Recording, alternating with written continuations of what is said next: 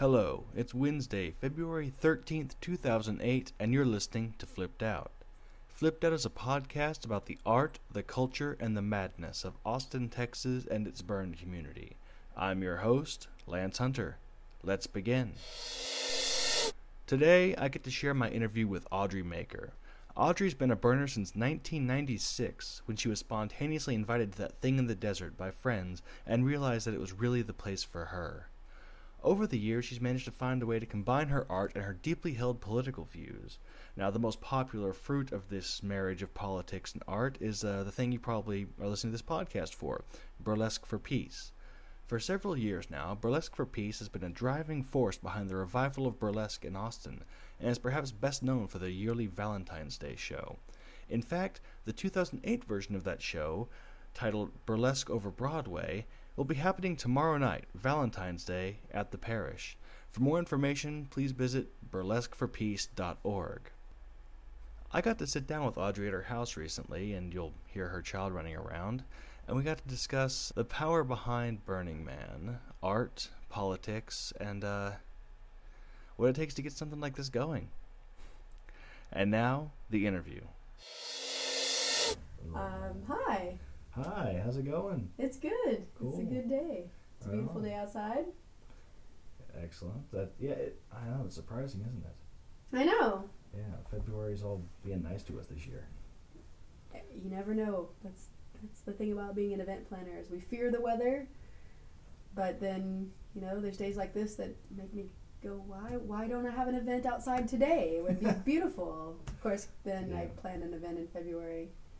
Yeah. And it rains and it's terrible. So. Cool. So, why don't you say who you are? I am Audrey Joymaker. I have done a lot of flip sides, many of them. I went to the third flip side and have been ever since then. Third? That was like 2001? Yeah. Nice. Yeah, it was a while ago. And I am one of the original members of Camp Ish, and I also was the greeter lead for 5 years, and I also have been the offsite event planner and other kinds of people wrangling. And I've also produced the Burlesque for Peace Valentine's Day show for the last 6 years.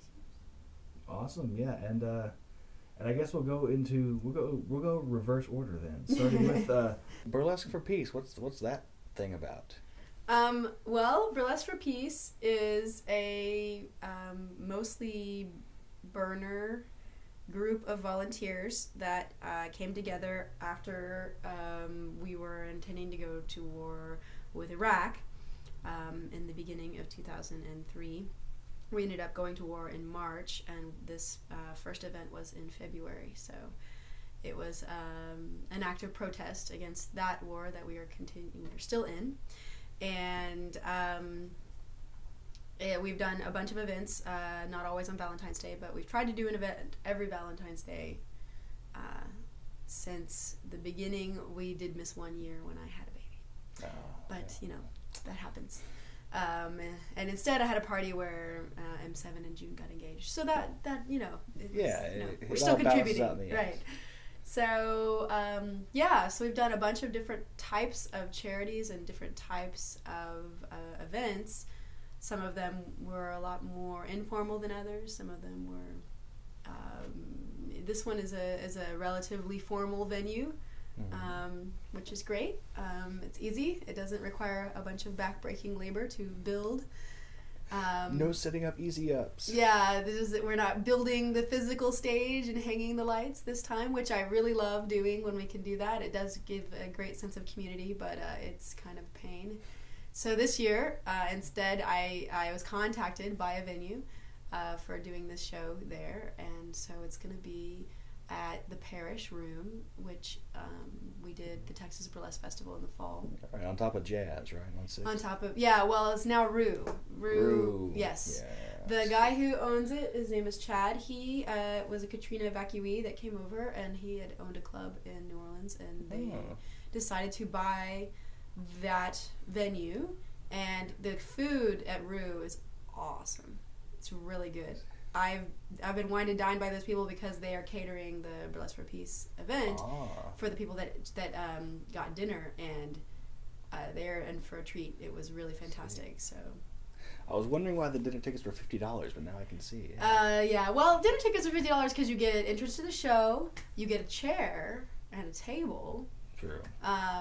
And you get, a nice meal, dessert, appetizer, and we're negotiating the drink ticket or not. So okay. So it's a full experience. So, but those people are very lucky. I agree. Yeah. There's not that many of them that got that deal. So, yeah. I've never done a dinner for any of the shows before, so it's a new adventure. We're going to have a live auction of art that have been donated, boobie related art, to support the boobs. And also this year I've decided to depart from a peace related charity to Breast Cancer Services Coalition, and do a Boobs for Boobs, which has been coming a long time coming. I heard the catchphrase "boobs for boobs" and I was like, I don't get it. Is she calling the community boobs? No. That, yes, maybe, sure. I didn't think about that interpretation. No, this is Breast cancer burlesque awareness. For the purpose of supporting breasts, and their health and their general well-being. So it's Boobs for Boobs. That's something everyone can get behind, unless they're a damn dirty communist. Yeah, I mean, boobie haters. We don't want any of those people anyway. So, so that's exciting. I got done with protesting the war. I'm now, instead of protesting the war, I'm just trying to re-elect as many people or elect people that will actually stop the war, because it seems like protesting hasn't helped very much. But that's my next goal after this show. Okay. So yeah, and so you're doing breast cancer awareness this year. What are some of the charities you've donated to before? We've donated to Amnesty International. We've donated to Adopt a Minefield, which removed minefields in Afghanistan. We did a charity drive for RAWA, which is the Revolutionary Afghan Women's Association, which was teaching literacy and other survival skills to Afghani women. We have done bake sales for body armor, which basically was raising money directly to pay for body armor that was requested by soldiers. Right. So, and I've always tried to do direct charities. People who, when I say I'm going to give you $2,000, they can tell me that buys this kind of service, this kind of charity work. It's I try to give to organizations that give me a real specific idea of what they're doing. That's why when I found a local charity with the Breast Cancer Services Coalition, what they do is not research or lobbying or anything like that. What they do is, when somebody's diagnosed with breast cancer, they have a website and a general support network that gets those people to the people that they need to talk to. So it's all the healthcare providers, all the charities, all of the support groups and stuff, all in one place. And so it's kind of a clearinghouse for information about what to do when you're diagnosed. Right. And also they do some direct charity support, which I want to make sure that we support, which is they deliver meals and get gas cards and phone cards and things like that for people who are undergoing treatments, because it's a huge burden to try to just reorganize your life around having breast cancer. So they try to provide very direct support for these people and these families. So that's why I chose them. I think they're awesome, and they've been very helpful in the process of putting the show together. So great, yeah. So that's the big show that's happening. In a week. I'll go ahead and say this Thursday, because it's Thursday now. This won't be released until a few days later. But the Valentine's Day. Valentine's Day, Thursday. Hell of a date. It will be a great place to bring a date. It'll be a great place to be a single person. Also, it's a quite a raucous time for both. For any and all people, participants, it's a good time to hang out with your friends. It's very no pressure. Valentine's Day can be fun. It doesn't have to suck. So that's the whole reason I do this, is because that might Valentine's be the title Day, of this episode. Yeah, right. Valentine's Day, it doesn't have to suck. Exactly. Cool. Well, just a bit more into, I guess, why burlesque? Burlesque. Okay. Well, originally, I didn't know what burlesque was. No one did. We hadn't heard that word. It was an antiquated thing. I studied opera for many years at University of Houston. And I wanted a place to be able to do sort of risque opera, because my friends would never go to an opera. So I was like, well, what if, there was naked opera? Like, what if, what would it take, to get people there? And so I was like, well, where can I do naked opera? And I don't really know, I was trying to figure out a venue for that. So instead, I built a whole show around me being able to do naked opera, and other people did their own odd things. And what it ended up being is burlesque. We didn't really know what it was, but at the time, that's what it was. It was physical comedy, dancing, singing, stripping. But we just kind of picked the word because it sounded good. And now there's 14 different troops. Revival. Yeah, there's 14 different troops in Austin. And there's a burlesque show probably, every day this week. And lots of people that get excited about it. So it's really cool to see it having the movement having grown so much, but also just all of the different ways that this particular burner community has contributed to a much larger international movement, maybe unconsciously, but they have. We've brought things on stage that no one else is doing anywhere, and shown it to a semi-public audience, and that gets out, and that creates an art form that other people then hear about, and it builds on each other. And so I'm really proud of what I have been able to put on stage, and the people that have stepped up and given us their labors and creativity and really fantastic ideas, and also very emotional, vulnerable performances. These people are bearing their bodies, but that's not the whole point. A lot of these acts are very much about transformation and about the revealing nature of showing people who you really are, not just what they see the first time. It can be a political statement. It can be a statement about gender and about race and class. As originally the burlesque movement was a commentary, a social commentary. So I think that we brought some of that to the stage, and people don't think about it all the time, but this art form has a lot to contribute in changing people's minds about why and how we go about interacting with other people, the ways we view people, and there's the way you can change music, you can change icons, you can. I saw an act that used a George Bush mask on top of a dancer, and it was the wrongest thing I've ever seen. You have the ability with this art form. It really is a broad thing, so you can take your viewpoint and put it in the context of humor and of entertainment, and really speak volumes about the things that you care about, and that's what I love about it. So I take a very political approach. I've done Burlesque the Vote, I've done Burlesque for Peace. I use it in that way, but some people it's just entertainment. That's fine. I think that entertainment is a healing and fantastic goal. So when Courtney decided to she finally was released from the Army, and she stripped out of her government issued clothes and threw her dog tags in the audience and was done with that whole life. I mean, that was extremely meaningful to me as a producer, to be able to put that moment on stage. So, I mean, there's times when it can mean a whole lot. Right on, yeah. So. Cool, and I guess going a bit more general now, how did you go from, or I'm assuming you were from the Burn community and performances there to performances for the greater world at large? Well, yeah, we used to do shows that really was the only way to get a ticket is you had to get one from me.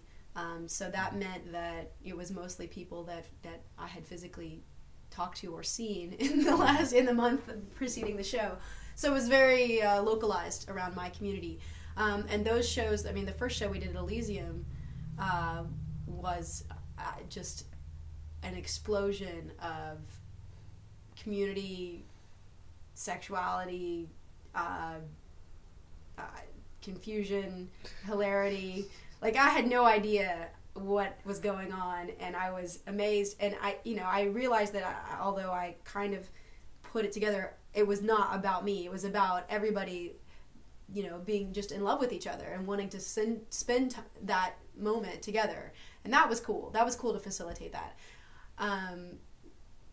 The shows since then have been higher profile, and more people have come in, more performers have come in.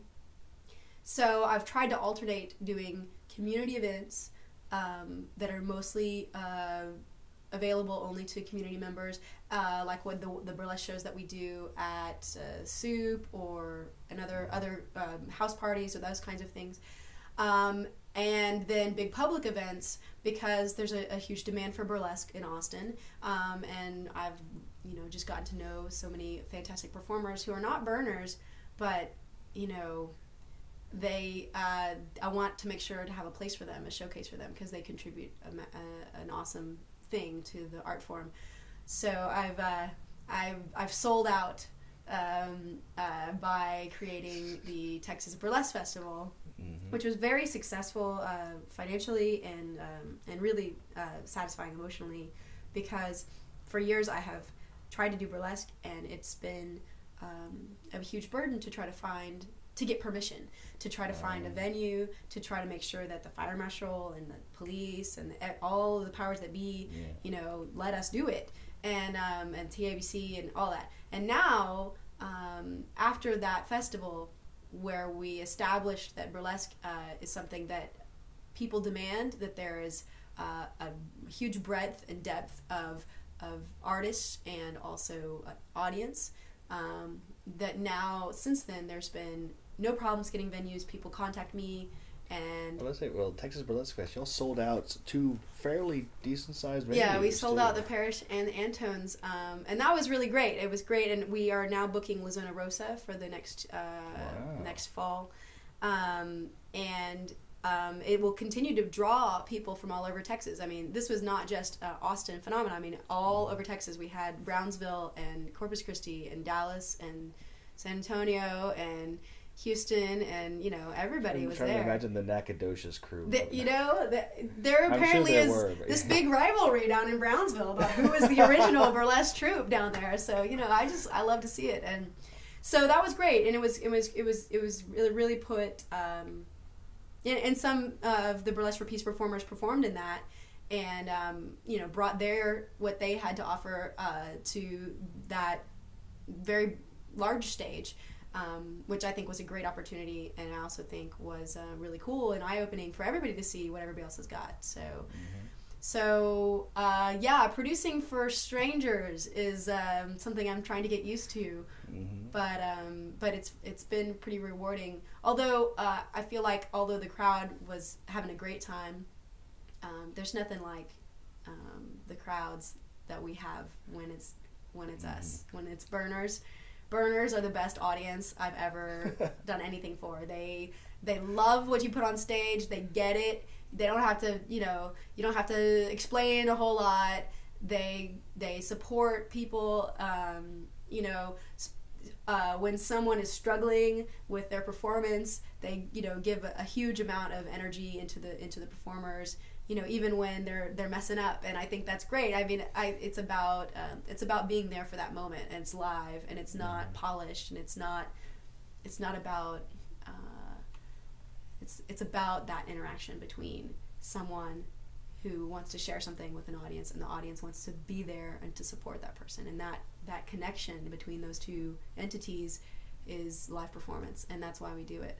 Because there are so many other ways to entertain yourself nowadays that coming out to see a show and see people in the flesh doing things is already kind of an act of defiance. So you're not downloading things from the iTunes. Yeah. Right, So as much as I love downloading things from iTunes, it's a whole different experience to come out and see people and be with a group of people experiencing the same moment all together at the same time. That is what live performance is. So I guess coming back, how did you get involved in this whole crazy burn thing in the first place? I was 19 years old, and I and my boyfriend at the time got a call from one of his ex-girlfriends, whose name is XTC. Who is my godmother of Burning Man. She apparently was in a car repair shop in Los Angeles. She had just moved out to LA, and she was reading a Spin magazine article about Burning Man. This was July, okay? Mm-hmm. July. And so she called me, we're going to this thing. And I was like, what is this? What do you... Buy your plane tickets, I'll figure everything out, you're coming. So we did, because we were 19, and what else are you going to do? So I flew out to LA, and XT spent a day driving around all over, getting camping equipment. I'd never been camping. XT had never been camping. Matthew, I think, had gone camping once with his parents or something. None of us, we were not survivalists by any stretch. We had no idea what we were doing. And so we drove from LA up to Burning Man. This was back in 96 when there was no roads, there was no greeters. This was 96. There were still guns.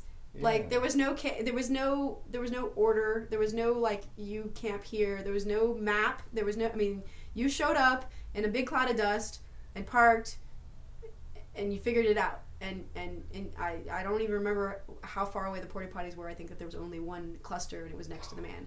I mean, it was a totally different event than we have now. There was about 5,000 people, and I remember driving through the dust. There was somebody taking tickets. Tickets were $60-something. We turn off the road, we deal with tickets, and they say, do you have a compass? Because everybody had to bring a compass, because there was no roads or anything. So we brought our compass and sat on the dashboard and said, just keep going north until you run into something. And I think they meant that literally, because it was, so we just did, we went north in the dust storm, and I remember the dust parting, in the middle of nothing, and everybody who's been out there, you realize what nothing is. We couldn't even see the city. There was no lights or anything like that. Dust parts, and there's a whole city, sort of, camping kind of cluster of people back there, and it was like Oz. It was like this whole, I remember that moment really well. So, of course, I had an amazing conversion experience at that burn, and let me just say, this is awesome, because I hear all the myths and all the stories of 96 and how 96 was the last true year of Burning Man. And I've actually talked to someone who was out there in 96 now. 96 was probably the last year at Burning Man that every single person that was there had the same experience together, and that experience was, oh my God, we're going to die. So, I mean, I don't know that that's a good thing. Sure. I mean, there is that. I mean, the art was not mind-blowing. There's so many better things that we've done since then. I think I'm definitely, a fan. I'm going this year. I think that Burning Man still has a lot to contribute to ideas in the world. But in '96, it was a unique and special time. I'm really glad no one died. Well, someone did die actually, but it was before the event. So,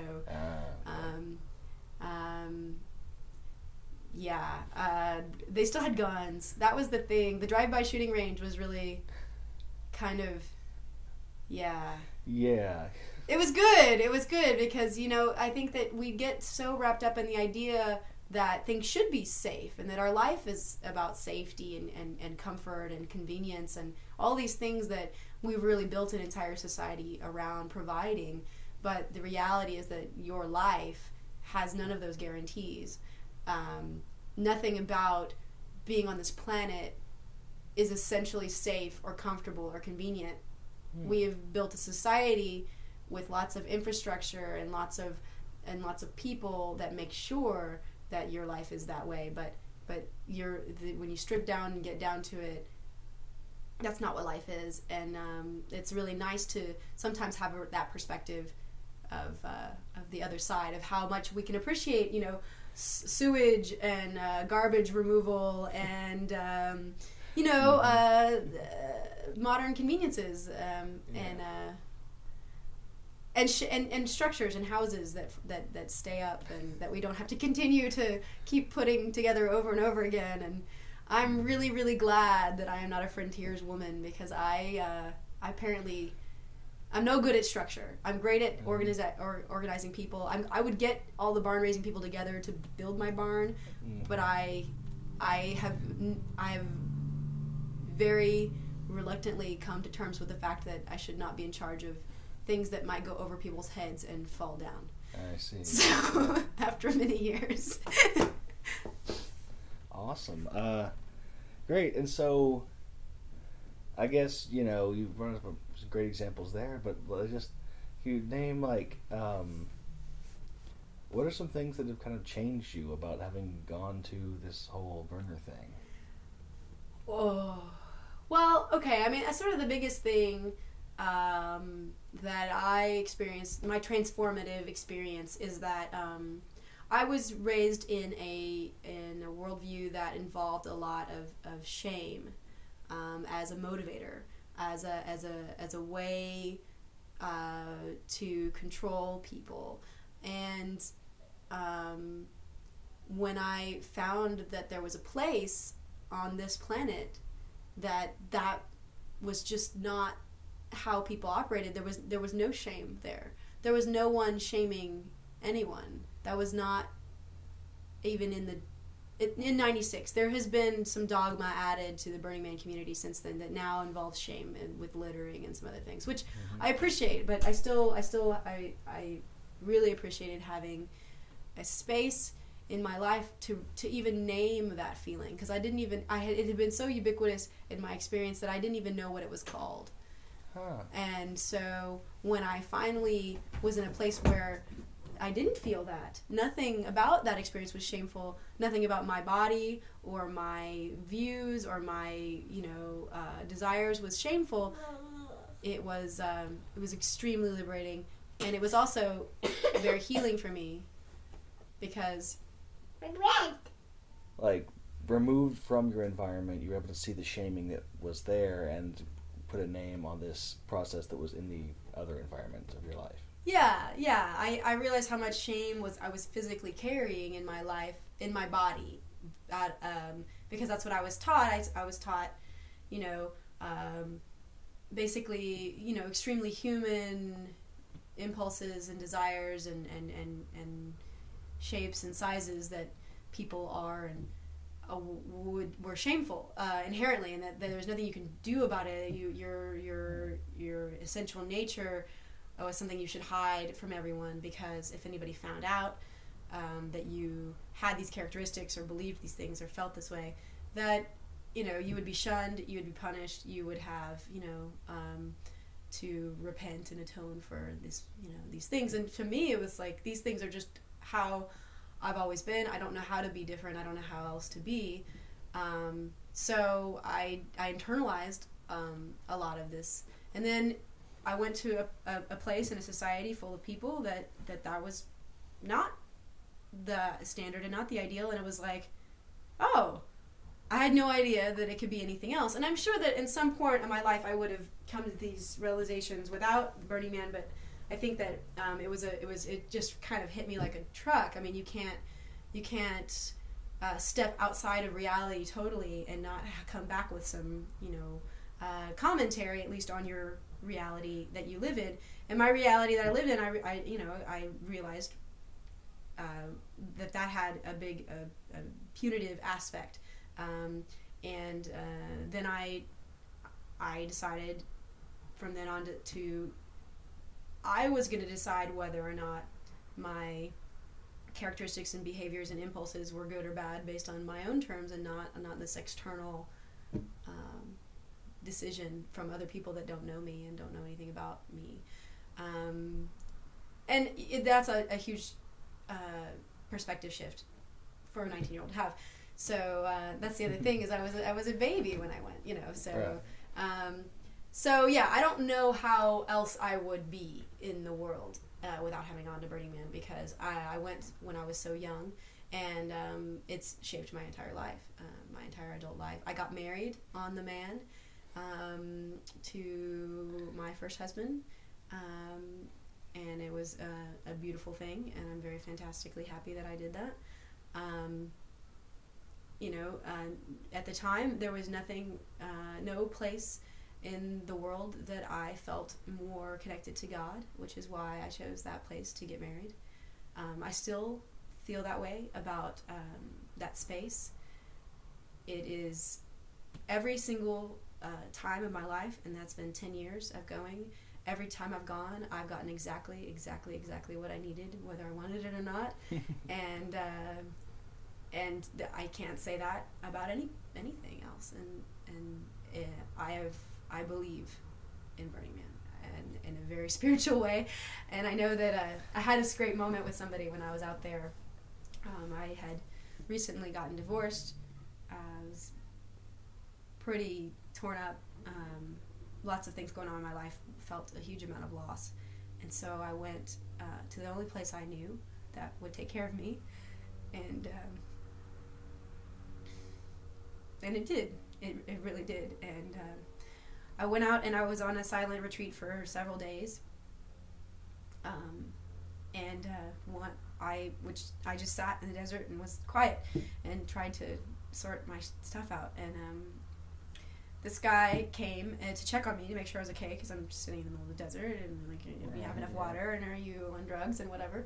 And I was like, no, I'm fine. I had a little tablet I could write on, and I tried to explain, and as long, he was like, well, do you mind if I sit here with you? And so it was cool. He didn't say anything after that. And then I pointed at his he had a tattoo of the man, which I thought it was fake, but it wasn't, and then I kind of poked at it a little bit, and it was like, he just looked at me and he said, yep, I believe. And I was like, I get that. I do. I get that. I've had my, like everybody, the concerns about growth and the changing nature of the community there, and like any city, it has urban problems. Like anything ever, growth has consequences, but it also has such amazing rewards. The waffle was some of the most beautiful, amazing expression of confusion and disorder that I've ever seen, and that stuff was just not possible if we go back to 96. There's nothing about the big art that you see that blows your crazy fucking mind that we could do at a small event. And I love Flipside, but until we're 30,000 people at Flipside, we're not going to see these huge installations, and I'm okay with that. I think any LLC members listening to this just had a heart attack. Right? No, exactly. So so there's still a place for Burning Man. Yeah. There's a case to be made for Burning Man contributing something unique to my life, even with Flipside, even with my fantastic community, even with my life in Austin, which is completely and utterly enriched by people who've also been touched by this event. This year, especially, I believe very strongly in the American dream, and for them to have chosen that as the theme. Usually the themes don't mean a whole lot, blah blah blah, all this other stuff. I thought it was incredibly ballsy, and I know that there are a lot of people that don't want to go, and that's cool. I didn't want to go last year because I felt ambivalent about the theme. This year, I want to go just to see who is there for the theme, because I think it's up to artists and dreamers to dream the American dream, and to articulate it and to put it out there for everybody, because we do not want that agenda set by other people. America as a whole still has a lot to offer the world and its citizens, and I think that we have gotten off course and unfocused, and we need to figure out where we're gonna fit, and it's gonna be a new relationship, a new compact with the world and people in the United States, because it's a whole new game now. The global economy and all these other things are not going anywhere, and I think that it's time to start thinking, where do we go from here? And I'm really, really proud that Burning Man wants to be part of that discussion, at least the start of that discussion, if not the end of it.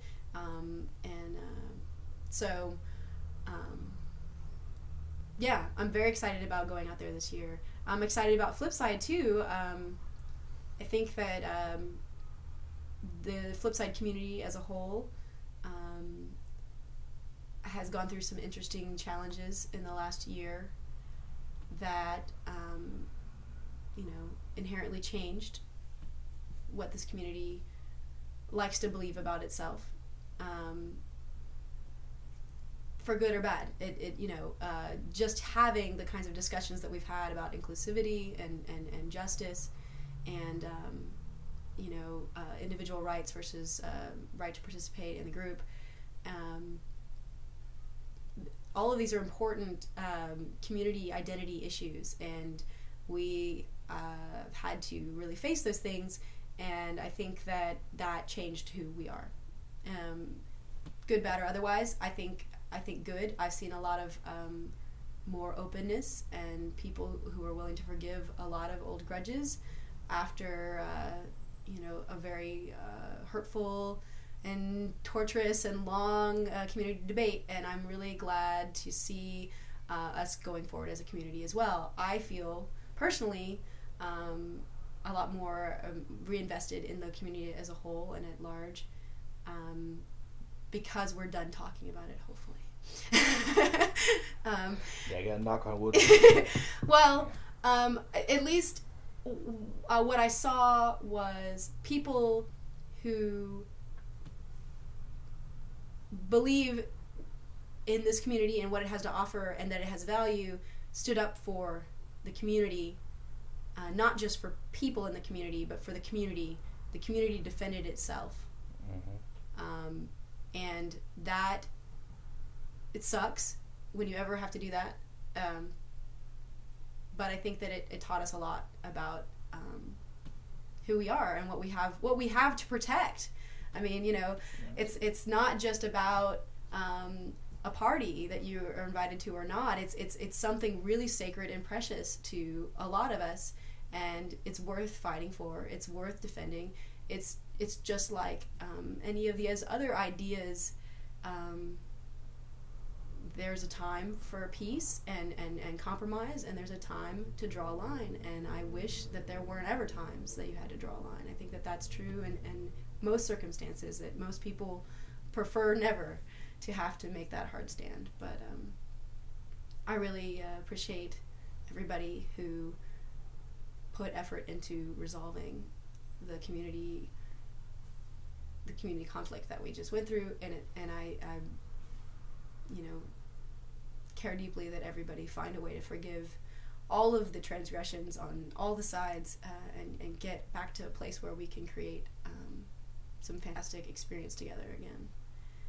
I think that this year coming is going to be that for me. I'm much more likely to go up to a stranger and talk to them when I know my community has my back. Awesome. All right, I might just ditch the Valentine's Day title and just say the community has my back. Well, I don't know. I can go off about random stuff, as you know. But also coming up, I mean, I'm planning on I'm a lead this year for the first time after a while. I was mostly tending to a smaller group of my community. Having a baby will do that to you, kind of gets you to circle the wagons and gets you to really concentrate on who's going to help me raise this baby. And so I used to participate in much larger events, and now and then I kind of tightened my group a bit during the last couple of years, but now I feel a lot more connected to the larger community, and I feel more excited about participating in the organization that puts on Flipside. And so I am the procession lead. Oh, the procession. So what the hell is the procession? Some could argue the procession doesn't mean anything, and that's okay, because I can make it mean something.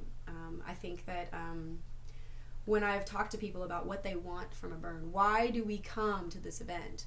Why do we work so hard to get there? What is the moment that we're trying to create together? And it's still about the burn. It's about that moment, and we have, I feel like, not successfully really engaged the energy of the community at a burn at the new place yet. I think the space is kind of a challenge. We're used to kind of just rolling up on the fire and it happened. But the space kind of is energy is a little more diffuse. It's harder to concentrate everybody's attention. Sound is an issue. There's a lot of things that as a challenge. So what I'm trying to do is with the procession, and my husband is a burn night coordinator, also known as the Burninator. We're trying to produce the event of the burn in a way that kind of overcomes some of these challenges, so that it's a seamless experience for the people that are coming. Some of that is also, I don't want people to wait for the burn. Waiting for the burn is like waiting for someone to get out of the bathroom so you can piss. It sucks, and no one enjoys it, okay? Like, what I want is for people to bring their energy to the burn and be ready to build the energy and create the moment together, so that when the burn happens, your experience of it is as awesome as it possibly can be. This does not mean just time your drugs to do it where the burn is happening. This is about intention and focus and putting your heart into it. We will not burn the man unless you're ready to watch it burn. I am not going to create this moment for someone who's just sort of waiting for something to happen to them. I want you to make it happen. And that is, that's what I'm trying to do. I'm trying to create things with the procession. I want to create a visual thing that people can do together. I want to create a physical movement thing that people can do together. I want to create a noise, sound, chant, song, something that people can do together. And you don't have to do all the things. You don't have to do any of the things. But there's enough of that going on, and they mesh together so that there's an energy, there's a focus, there's a building. And what I want is, as the procession happens, that when the procession occurs and we roll up on the man, that sets off a series of events that everybody can participate in, that builds towards the burn. I think that it's a huge challenge, because there's a lot of history with how we've done the burn, and there's a lot of people invested in how we've done the burn. There's a lot of communication and a huge amount of cat herding that would have to happen for us to really create that moment. And there's a lot of, concern that you don't want to, make it too slick or professional or whatever. You don't want to make it too controlled. That's not my intention at all. My intention is so that when you come, you know what's happening. It's clear. what's happening next. It's clear where the focus should be. It's Yeah. clear how the direction of the energy and where it's There's going. a narrative. Yeah, almost, I want there to be, and then what happens? Like, I remember watching the burn with a newbie last year who had never been to any burn event ever, and the whole time she's like, well, what happens next? What happens next? What happens next? And I felt that was unfortunate because that's certainly not my experience of my first burn. I knew exactly what was happening next. There was going to be a big crazy explosion, and you need to run. You need to run away. You know, but I think that it's tough. It's a tough thing because you have to coordinate with fire and with wind and with neighbors and all kinds of stuff. I mean, it's not an easy task. But I think that Carlos and I definitely are up to the challenge of trying to create a burn experience that kicks ass. And that's really the end of it. I mean, that's the goal. Mm-hmm. I want everybody to walk away from that burn just with their minds completely blown. That's what Awesome. I want. All right. Cool. So now, final question. Mm-hmm. And just if you've listened before, and I don't know if you listened before or you're just really good at being interviewed, one or the other. So I need to know is, what does it take to be a rock star? Well, I would think you'd have to play some instruments or something, but I so I guess in the metaphorical sense, a rock star, sure. A lot of it's just being and challenge yourself to get very comfortable with who you are and what you can do and what you're capable of. I think that the hardest thing for me about being in a body with all of this energy and all of this focus and drive is that I don't always think that I have permission to use it. I don't always think that other people will let me. I think that somehow by being and doing the things that I care about passionately, that I'm going to upset people, or it goes back to the shame thing that by being who I was in the context of my childhood, it was unacceptable, and I still carry some of that, where there's days that I wake up and I feel like this energy that I have is more of a burden than anything else, because it's got to go somewhere, and if I'm not doing something with it, it tears me up. So all of this is really just a way to keep me from going insane, and that's kind of a downer answer, but no, I mean, really, I do appreciate the compliment. I think that the thing about doing the awesome that you have inside you is that you need to be able to do only the things that the return of energy that you get from it balances the energy that you put out. And if you have a tremendous amount of energy, that means you need to put your energy into tremendous things.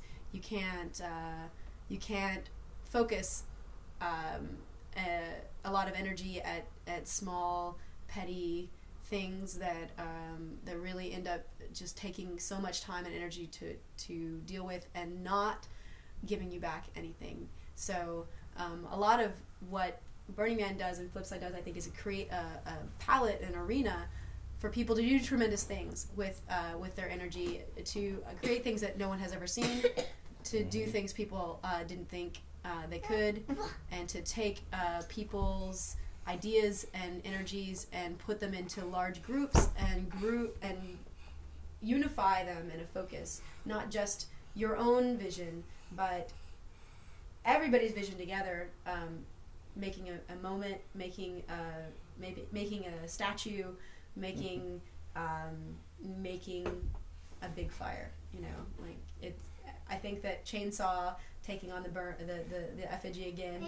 I'm sure he's daunted. I'm sure he doesn't feel like, how am I going to do this again? I mean, we could all individually sort of do art by ourselves in our own spaces and never interact with each other, and only really go out to when we want to, when it's convenient for us. But that's not what we do. I mean, we love to interact as a group, and one of the byproducts of that interaction is art. Art is the focus for our interaction. One of the things that we do when we get together is, you know, it just happens. It's like, oh, what if we did this? And this idea, somebody has the idea, other people have the execution, some people have just labor, some people have just admiration for what is going on, and you put all those things together and you get art, and that's pretty fucking cool. And the process of making art is also art, so witnessing the process is just as important as the end result. That's why I think the Warehouse as a space, as a venue, is the heart of this community in Austin anyway, because people can witness other people in the process of making art, and they can get excited for them, and they can be enthusiastic, and they can get excited about going to Flipside because they want to see what happens when that guy finishes that. They want to see what happens when that thing that they saw them drawing sketches about actually physically exists. And I think that the more of that we have, the better. So cool. All right. Well, thank you very much. This has been fantastic. And that was Audrey. Now, don't forget, Burlesque for Peace presents their Valentine's Day show, Burlesque Over Broadway, tomorrow night at the Parish. Dinner seating, for those of you lucky enough to get those tickets, will be happening at 6:30, and doors will open for general admission ticket holders at 8 o'clock. The show will begin at 8:30, and it promises to be one hell of a time. Proceeds will benefit Breast Cancer Services Coalition, and you can get more information at burlesqueforpeace.org.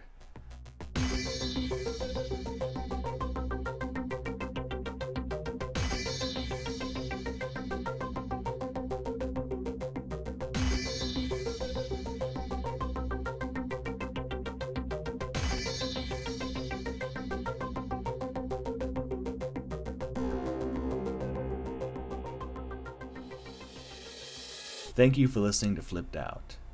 Flipped Out is hosted at lancehunter.net/flip. That's flip with one P. To email Flipped Out, email flippedout@gmail.com, and that's flipped out with two P's. Thank you all for listening. Now, go be spectacular.